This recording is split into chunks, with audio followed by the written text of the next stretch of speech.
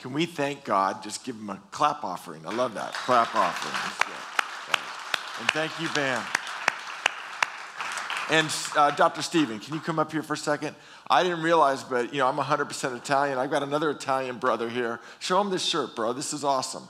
This is a brother from another mother, but he's also Italian. Did you know that? Isn't that awesome? Italian. Awesome. Love you, bro. Thank you. Yeah.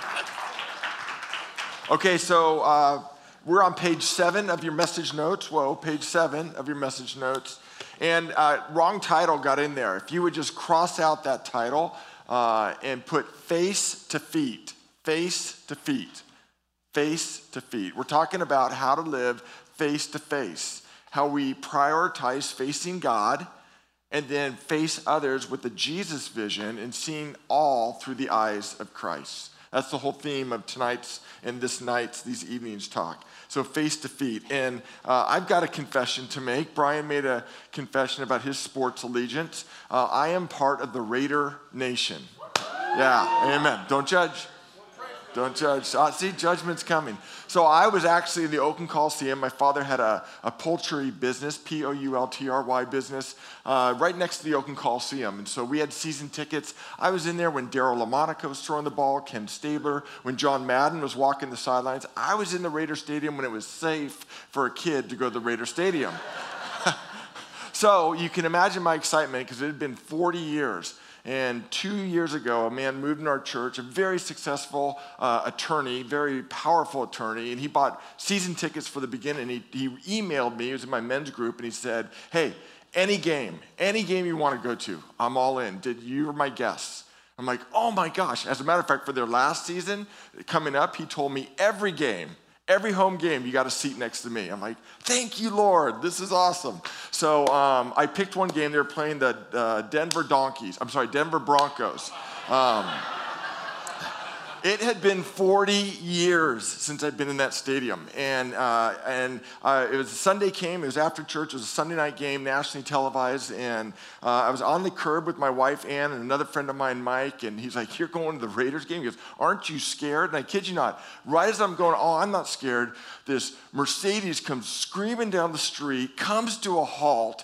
My friend jumps out of the car. He is dressed in silver and black. He's got a Derek Carr jersey. He's painted face, old school helmet. I even got a picture of it. Look at this. Do we have a picture of it? Wow, that was I'm sorry about that. He just goes, come on. And I turned to my wife. I'm like, pray for me. Pray for me. And so we went, and here's what happened. I entered into the most passionate worship service I've ever experienced. I kid you not, in 40 years. In 40 years. What I saw there was, we were Pentecostal. We were raising our hands. We were screaming like mad. We say in our church, circles are better than rows. Like, oh, there we go. Wow, look at that. There's my buddy. Look at that. I actually took selfies with Raider fans. This guy actually, the week following this game, Sports Illustrated did a whole display on Raiders fans, and this guy made it in the magazine. Go to the next one. Is there a next one? There we go. Look at that. Grown adults, my friends. Okay, go to the face-to-face. I don't want us looking at that, okay? There was a complete worship service. I kid you not. There was Raider liturgy. There was a Raider prelude. There were Raider songs sung. There was Raider fellowship. It was Raider worship. We screamed. We were in groups. My small group, we were tight. We were encouraging each other. There was Raider language. Most of it was expletives, but it was Raider language nonetheless. We have our church language, right? Christianese. There was Raiderese going on. We jumped throughout the game. I stood on my feet the whole game. It was unbelievable. We talked back to the players, we talked back to the coach, we talked back to the officials, and no one thought that behavior was out of line. That was the norm. We were called fans. But if you transfer passion like that into the church, somehow we're called fanatics. As a matter of fact, my friend in church is never that expressive. See, passion's a big deal in America. I actually Googled it before I came up here. Amazon.com features 61,829 books with passion in the title. There's a passion for everything. I found a book, A Passion for Mushrooms, A Passion for Needlepoint, A Passion for Pizza. I can get behind that one. And if you're feeling especially passionate, you can purchase the #1 bestseller amongst hot tub enthusiasts. I kid you not, there's a book, A Passion for Steam. A Passion for Steam. Give me a break. It's almost as if we think it's appropriate to get excited or to be enthusiastic and have passion for anything in life except for God, except for Jesus. See, when it comes to following Christ, here's the question I want to lay out before you. And I don't equate passion only with what I experienced in the Raider Stadium. But I do want to ask this question. When it comes to following Jesus, how much passion is appropriate? When it came to singing just now, how much passion is called for? When you leave the hill and go back to work, and worship through the way you live, worship through the way you function, worship through the way you love, worship through the way you obey the laws of our land, whatever it is, how much passion is appropriate when it comes to following Jesus? Dallas Willard, in his book, The Spirit of the Disciplines, he wrote this like 30 years ago. I think it's more appropriate today. He said, the world can no longer be left to mere diplomats, politicians, and business leaders. They've done the best they could, no doubt. But Willard said in the late 80s, this is a time and an age for spiritual heroes, a time for men and women to be heroic in faith, in spiritual character, in power. The greatest danger of the Christian church today, Willard said, is that of pitching its message too low. What fuels passion? What does it look like? Are we just talking about an hour a week? What does it mean to be passionate 24/7? What does it mean to be fueled by a passion for Jesus? What motivates that? How do we live that? I'm so glad you're asking these questions. Let's open our Bibles to John chapter 12, and let's look face to feet at this amazing woman who in her life has displayed great passion for the Savior, but has the time to fully display that in this story.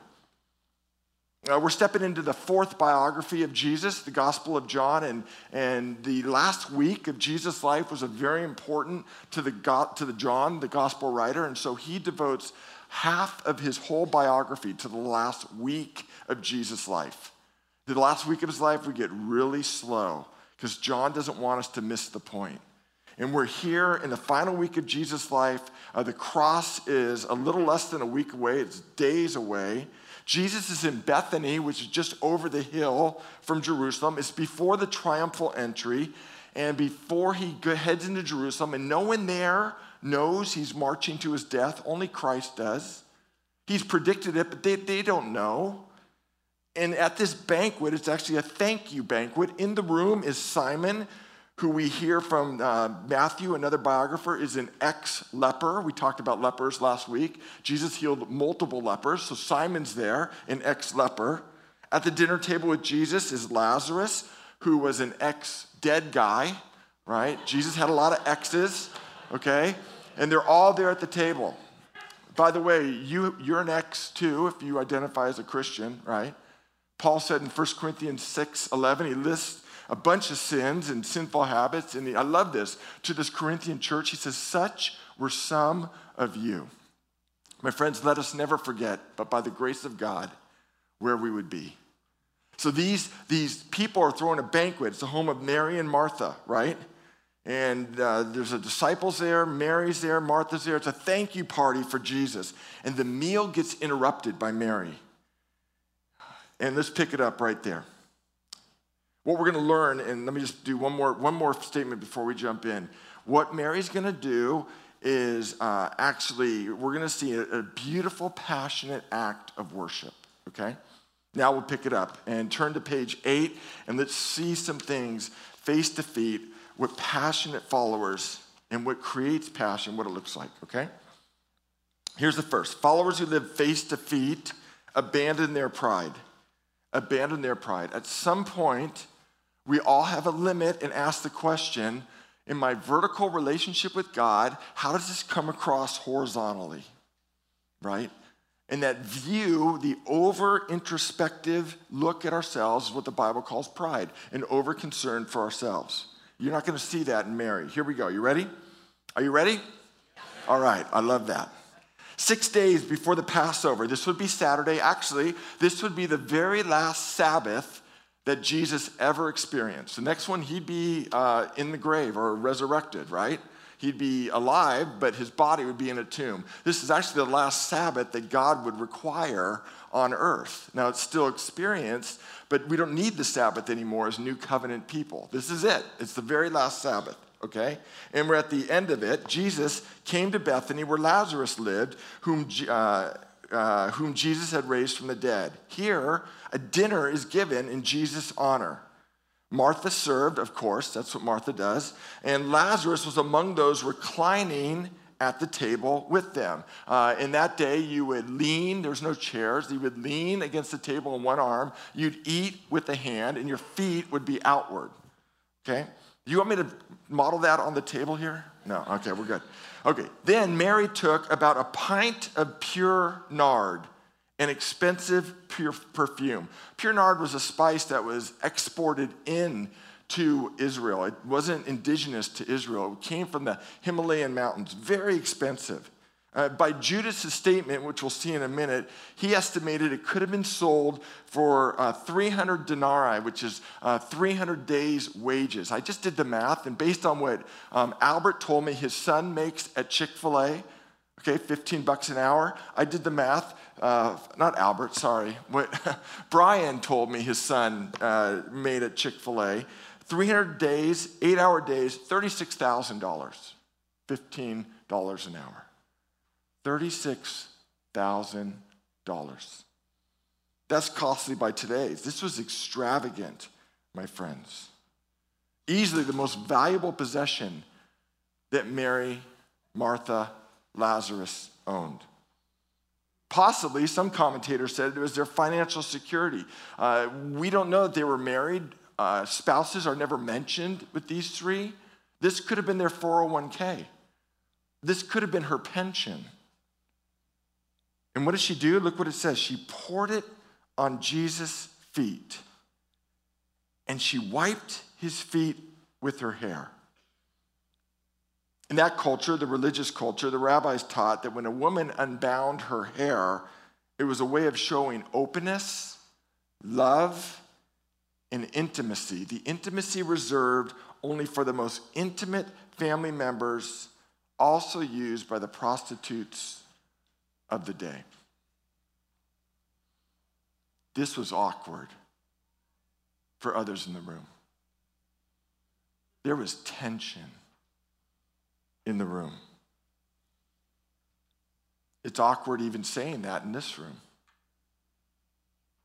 Mary was passionate but not romantic. This was a passionate display of love and affection. Mary was so incredulous, according to Mark's account, another biographer. In Mark 14:5, it says the other guests rebuked her harshly. That, friends, is an understatement because in the original language, the harshly is the term, the roar of an animal. So now let's enter the room, and all of a sudden Mary is pouring out her affection at the feet of Jesus. And in the room, something is happening to the other religious people. It's so outrageous. It's so shameful. Pretty much the whole room is yelling at her. Except Jesus.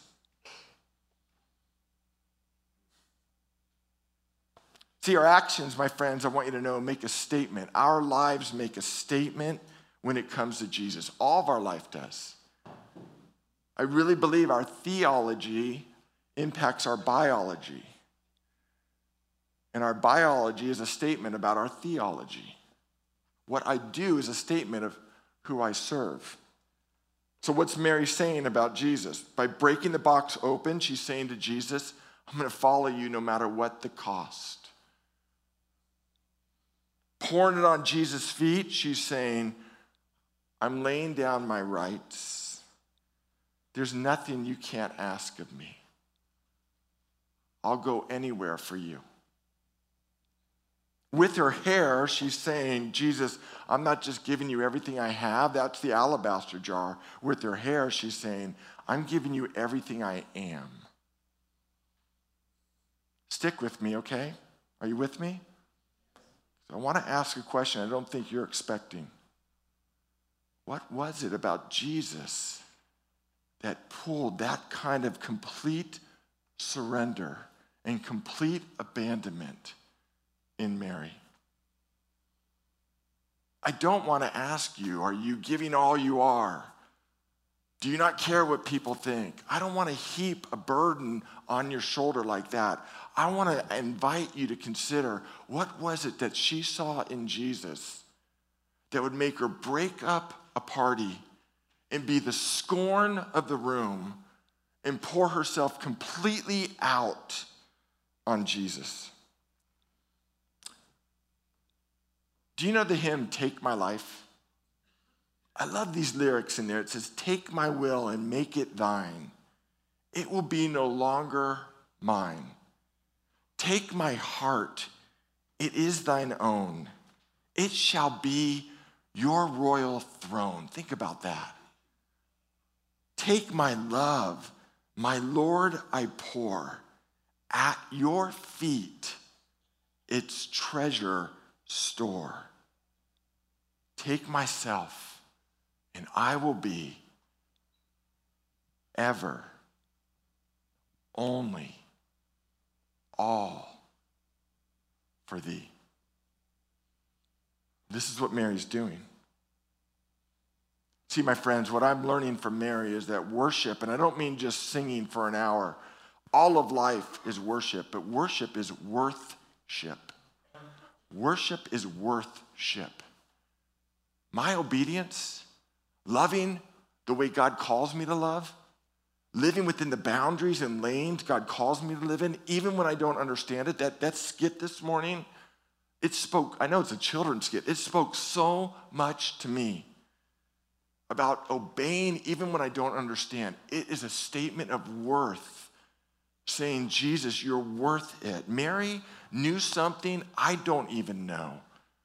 Because she could empty her life savings. She could empty her reputation. She could give Jesus everything.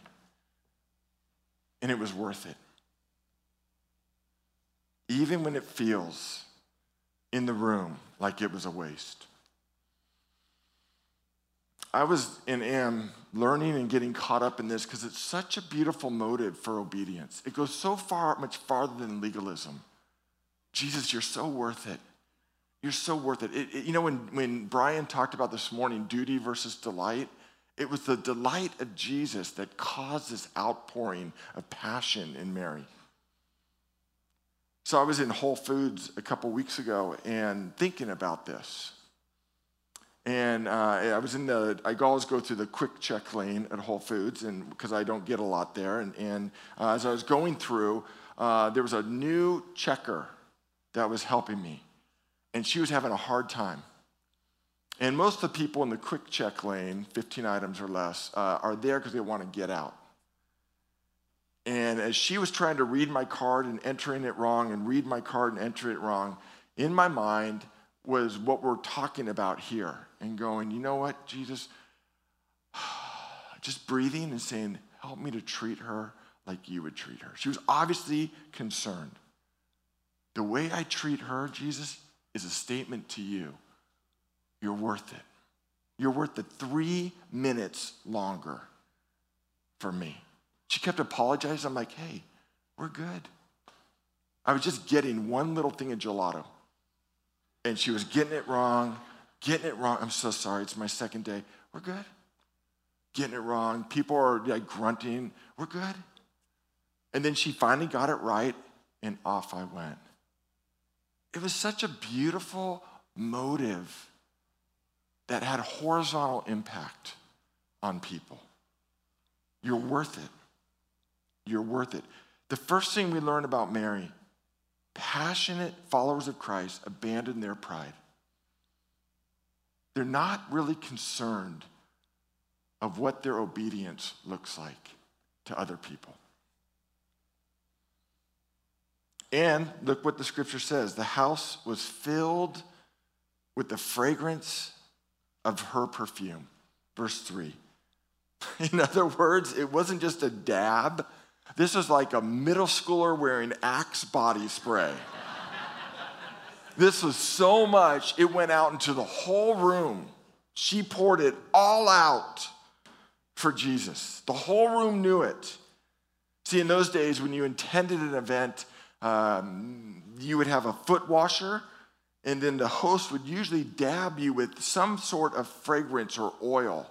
It was actually a courtesy because they didn't have showers and they didn't have like cleanliness standards like we do. I actually today went for a run right before lunch, and we were meeting some people at lunch, and I told my family, like, I'll meet you at lunch, and I came in all sweaty. I kind of don't care really about, I took a shower before tonight, but for lunch I was sweaty, and there was some concern amongst some family members. I'm not going to single anyone out.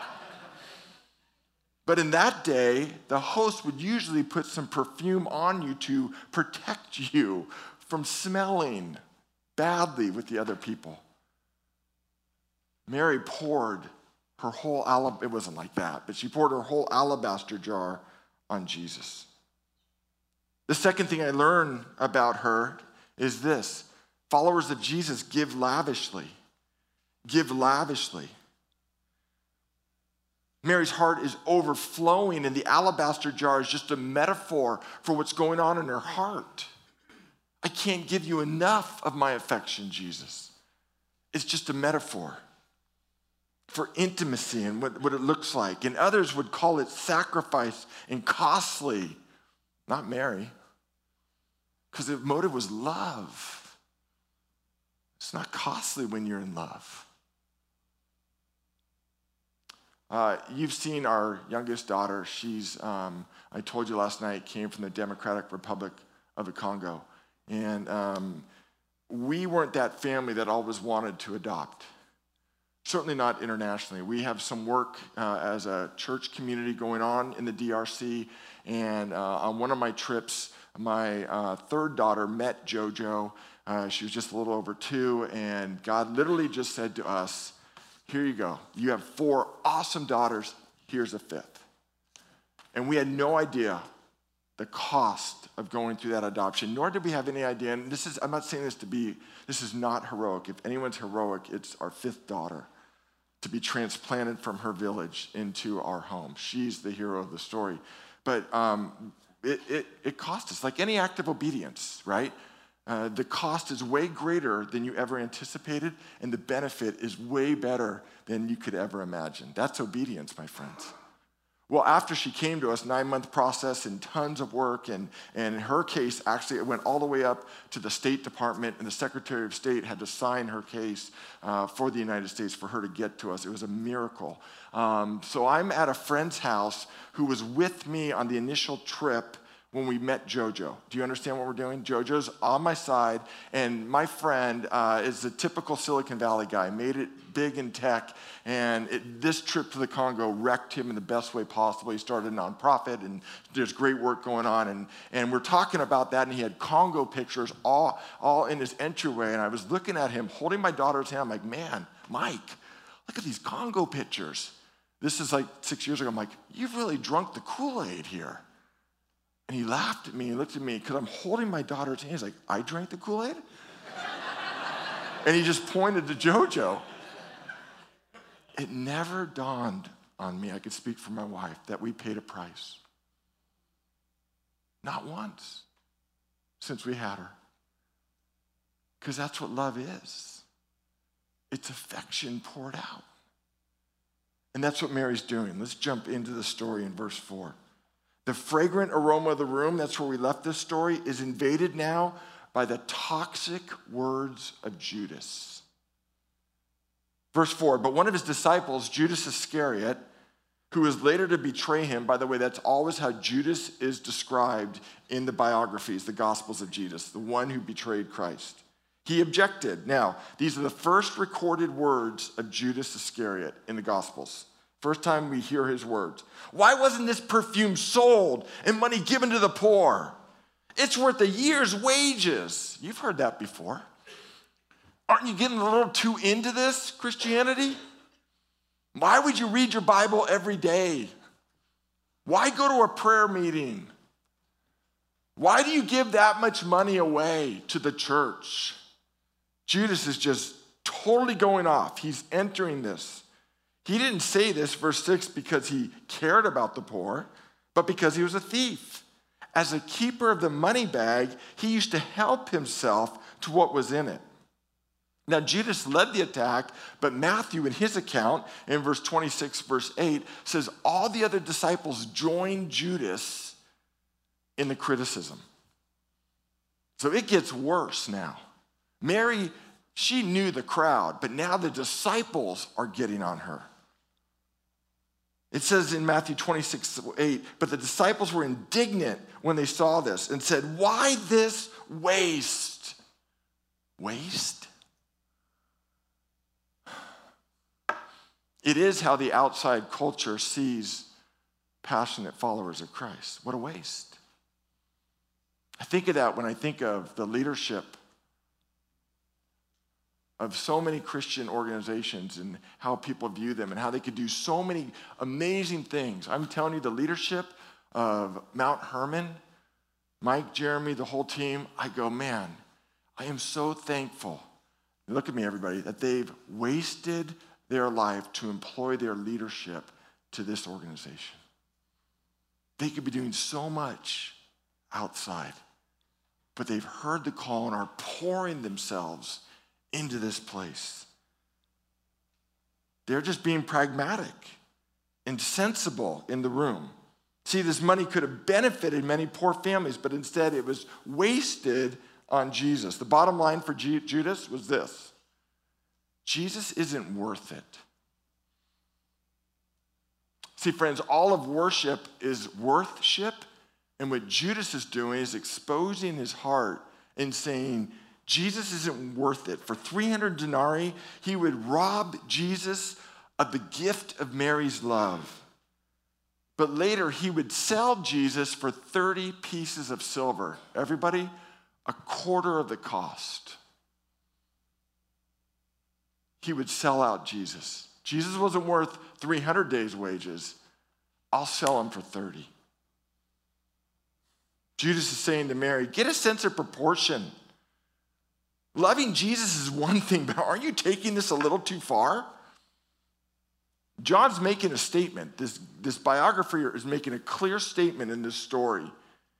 Judas is following Jesus for how it profits him. Mary is following Jesus in spite of what it costs her. Do you understand the difference? Judas is following Jesus for how it profits him. Mary is following Jesus in spite of what it costs her. Two statements of worth. Both are worshiping. One is passionate for the right reasons. One is in it all for themselves. C.S. Lewis in Mere Christianity said, I didn't go to religion to make me happy. I always knew a bottle of port would do that. I love that. And then he said to the reader, if you want religion to make you feel really comfortable, I certainly don't recommend Christianity. Salvation is free. We'll talk about this tomorrow night. If you're here and you don't identify as a follower of Jesus Christ, first of all, I hope you felt so welcome here. You do not need to believe in order to belong. You are so welcome here. And Jesus offers you and every one of us the free gift of eternal life. But as we'll see on our final night, following and becoming like Christ, once you receive that free gift, it is costly. And Mary is just passionate and saying to Jesus, whatever the cost. So if I can ask a question of those who identify as followers of Christ, here's my question.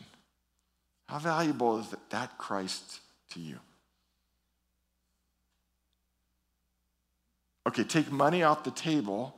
What about in your time? What about in your reputation? What is your statement of worth-ship to Christ? I'm not saying this to judge us. Please, that's not my way. There is no condemnation for all of us who are in Christ Jesus. I am just asking the question because we're away from our environment and our guard has come down and we are opening ourselves up to the spirit realm and the kingdom of God. And these kind of questions should be asked and contemplated. How much of Christ do we really want to be like? What we learn from Mary is this: passionate followers of Christ, you're going to have to abandon your pride. At some point, you're going to have to care more about your reputation in the heavenlies than your reputation on earth. And many care more about the earthly and turn away from the passion or turn it down. Passionate followers of Christ, you're going to have to give lavishly. It's going to cost you. But it won't feel like a cost because you're so enamored with who Jesus is. And you too will be saying, take my life, my Lord, I pour. At your feet, my treasure store. Lastly, what I want to say, followers of Jesus who live passionately, face to feet, are motivated by the cross. Are motivated by the cross. Here's what I want you to know. There's always so much more than meets the eye when it comes to your obedience and our obedience. So much more than meets the eye when it comes to our worship. Even as we were singing here, can you imagine? I mean, we just see it from this experience, and it's unbelievable how the band is leading us into the presence of God. Can you imagine how heaven, what they experienced to see all of us gathered just singing to God? There is so much more on the line in your obedience. I told you last night we don't sin in a vacuum. I told you about how our sin has horizontal impact. My friends, we don't obey in a vacuum either. Our obedience also has horizontal impact. So the Friday night, and I am not embellishing any story this whole week at all. This is true stuff. The Friday night after the Sunday, I was in Whole Foods. My wife and I go on a date in our favorite restaurant. If you're ever in Redwood City, you have the freedom to treat me to this restaurant. It's called Vesta, V-E-S-T-A, gourmet pizza. It's the rage in Redwood City. And I'm not like you. I envy you. I work with followers of Christ. It is my profession. I don't get to rub shoulders like you do with primarily unchurched people. And so we have to go, Ann and I, to regular people and regular places of business where we build relationships. I've been building a relationship with the manager at Vesta. And by his own admission, he's on a journey but far from Jesus. Doesn't see him as practical. Doesn't think Jesus would love and accept him. And through our going to Vesta, we're building a relationship. Well, we're there the Friday night after that Sunday. And it's busy, and he's always busy because he's managing the whole restaurant. And I thanked him for his service, and he grabbed me. He goes, hey. He said, I saw you last Sunday. I said, what? He goes, I saw you in the checkout line at Whole Foods. I go, what? He goes, I was watching. He knows I am. He doesn't know I'm a pastor, but he knows I am a follower of Christ. And he said this, I saw how you treated that woman. So that was pretty cool, the way you had patience with that checker. Good job. And then we went. I had no idea the man that God has put me in relationship with, that I'm praying, I play some small part in him seeing Jesus differently, that checkout line was actually a mission field. I thought it was all about me and the checker, but God gave me the strength because the man that I'm in relationship with and endeavoring to influence for Christ was watching without me even knowing it. I just thank God for the strength that he gave me that night to be obedient while I was being processed through Whole Foods. See, there's so much more than meets the eye. They're motivated by the cross. Let's look at verse 7. Let's look at this. And let's see how Jesus frames this and deals with Mary. Look what he says. I'm so grateful Jesus does this. The first words out of his mouth are in defense of a passionate follower of Jesus. Leave her alone, which in the Greek is shut your pie hole. No, I'm just kidding. But it's the same kind of force without the offense. Leave her alone, Jesus replied. Now look what he says. It was intended. Brian talked about providence 2 days ago. It was intended that she should save this perfume for the day of my burial. You'll always have the poor among you, but you won't always have me. See, there's so much more going on than meets the eye. It was a lavish gift that they thought would be wasted in one night, that they thought Jesus couldn't take with him. But could he? Matthew says in this account that Mary started by pouring oil over his head. This John account, he only captures it going on his feet and the process of her washing his feet. But we put the whole biographies together, and what we learn is she drenched him with this alabaster jar of perfume. The next day, he would be triumphantly going into Israel and Jerusalem, and people would be just hailing him, and he'd go right into the temple and start turning over tables after the triumphal entry. And people were hating him. And I wonder in that process, and that next day, and then the week following, as he began to be tried and beaten and ripped out his beard and spit upon, I wonder if there wasn't the scent of the perfume that Mary poured over him. And Jesus would just go, so worth it. Because she's a glimpse of what I'm going to have for all eternity going through this hell of the crucifixion. Jesus defended her, and Mary had no idea the cross was coming, but the aroma that gave off would remind Jesus in the week to come, she loves me, I love her, I love these people. They've gotten in way over their head in sin, and they can't rescue themselves. This is why I'm doing it.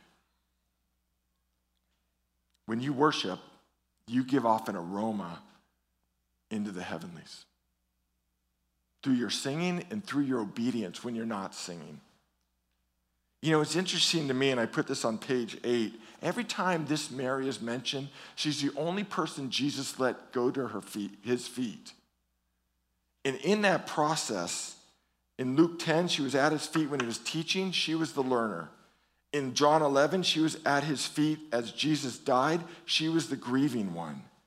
This third time she's worshiping, and in that process, I believe God put something in her where she didn't fully understand it, but Jesus was saying, look what he said. She has saved this perfume. It was saved for the day of my burial. In essence, Mary was saying, I don't fully understand this, but through my life, I learned enough about you. You raised my brother from the dead, and the only reason you could do that was by going to death yourself. You interrupted my funeral because one day you'd have your own. I am so grateful for you, Jesus. I'm pouring out who I am for you. So much more than meets the eye. So as we close, I want to ask you again the question I started with.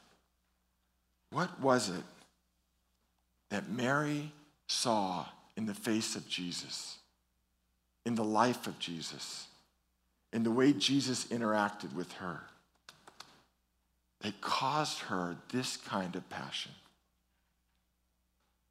And when you think of passion, again, no condemnation, what is it that's stifling yours? Your obedience, your willingness to live for him. Lord Jesus, I thank you so much for this woman. Thank you so much for your desire to raise up, even from this conference, passionate followers of you. I'm so sorry, Lord, for myself, and confess the way that I have been about how does this come across, or how's the band playing, or where are we at time? I'm so sorry that I've come across living my life. What are others going to think? Lord, would you take tonight your hands and lift our chins up into your presence so we can see your face, seek your face, and see in you who you really are, so that we can give ourselves and abandon to you. I'm not asking us to try harder. I'm asking us, Lord, to posture ourselves before you, and you reveal yourself. This week, reveal yourself to us in a whole new, fresh way. And may we leave this hill, yes, having great memories. Yes, eating great food. Yes, resting. But may we leave this hill fueled by you, and in gratitude, living passionately for you. We pray this in Christ's name. Everyone said, amen.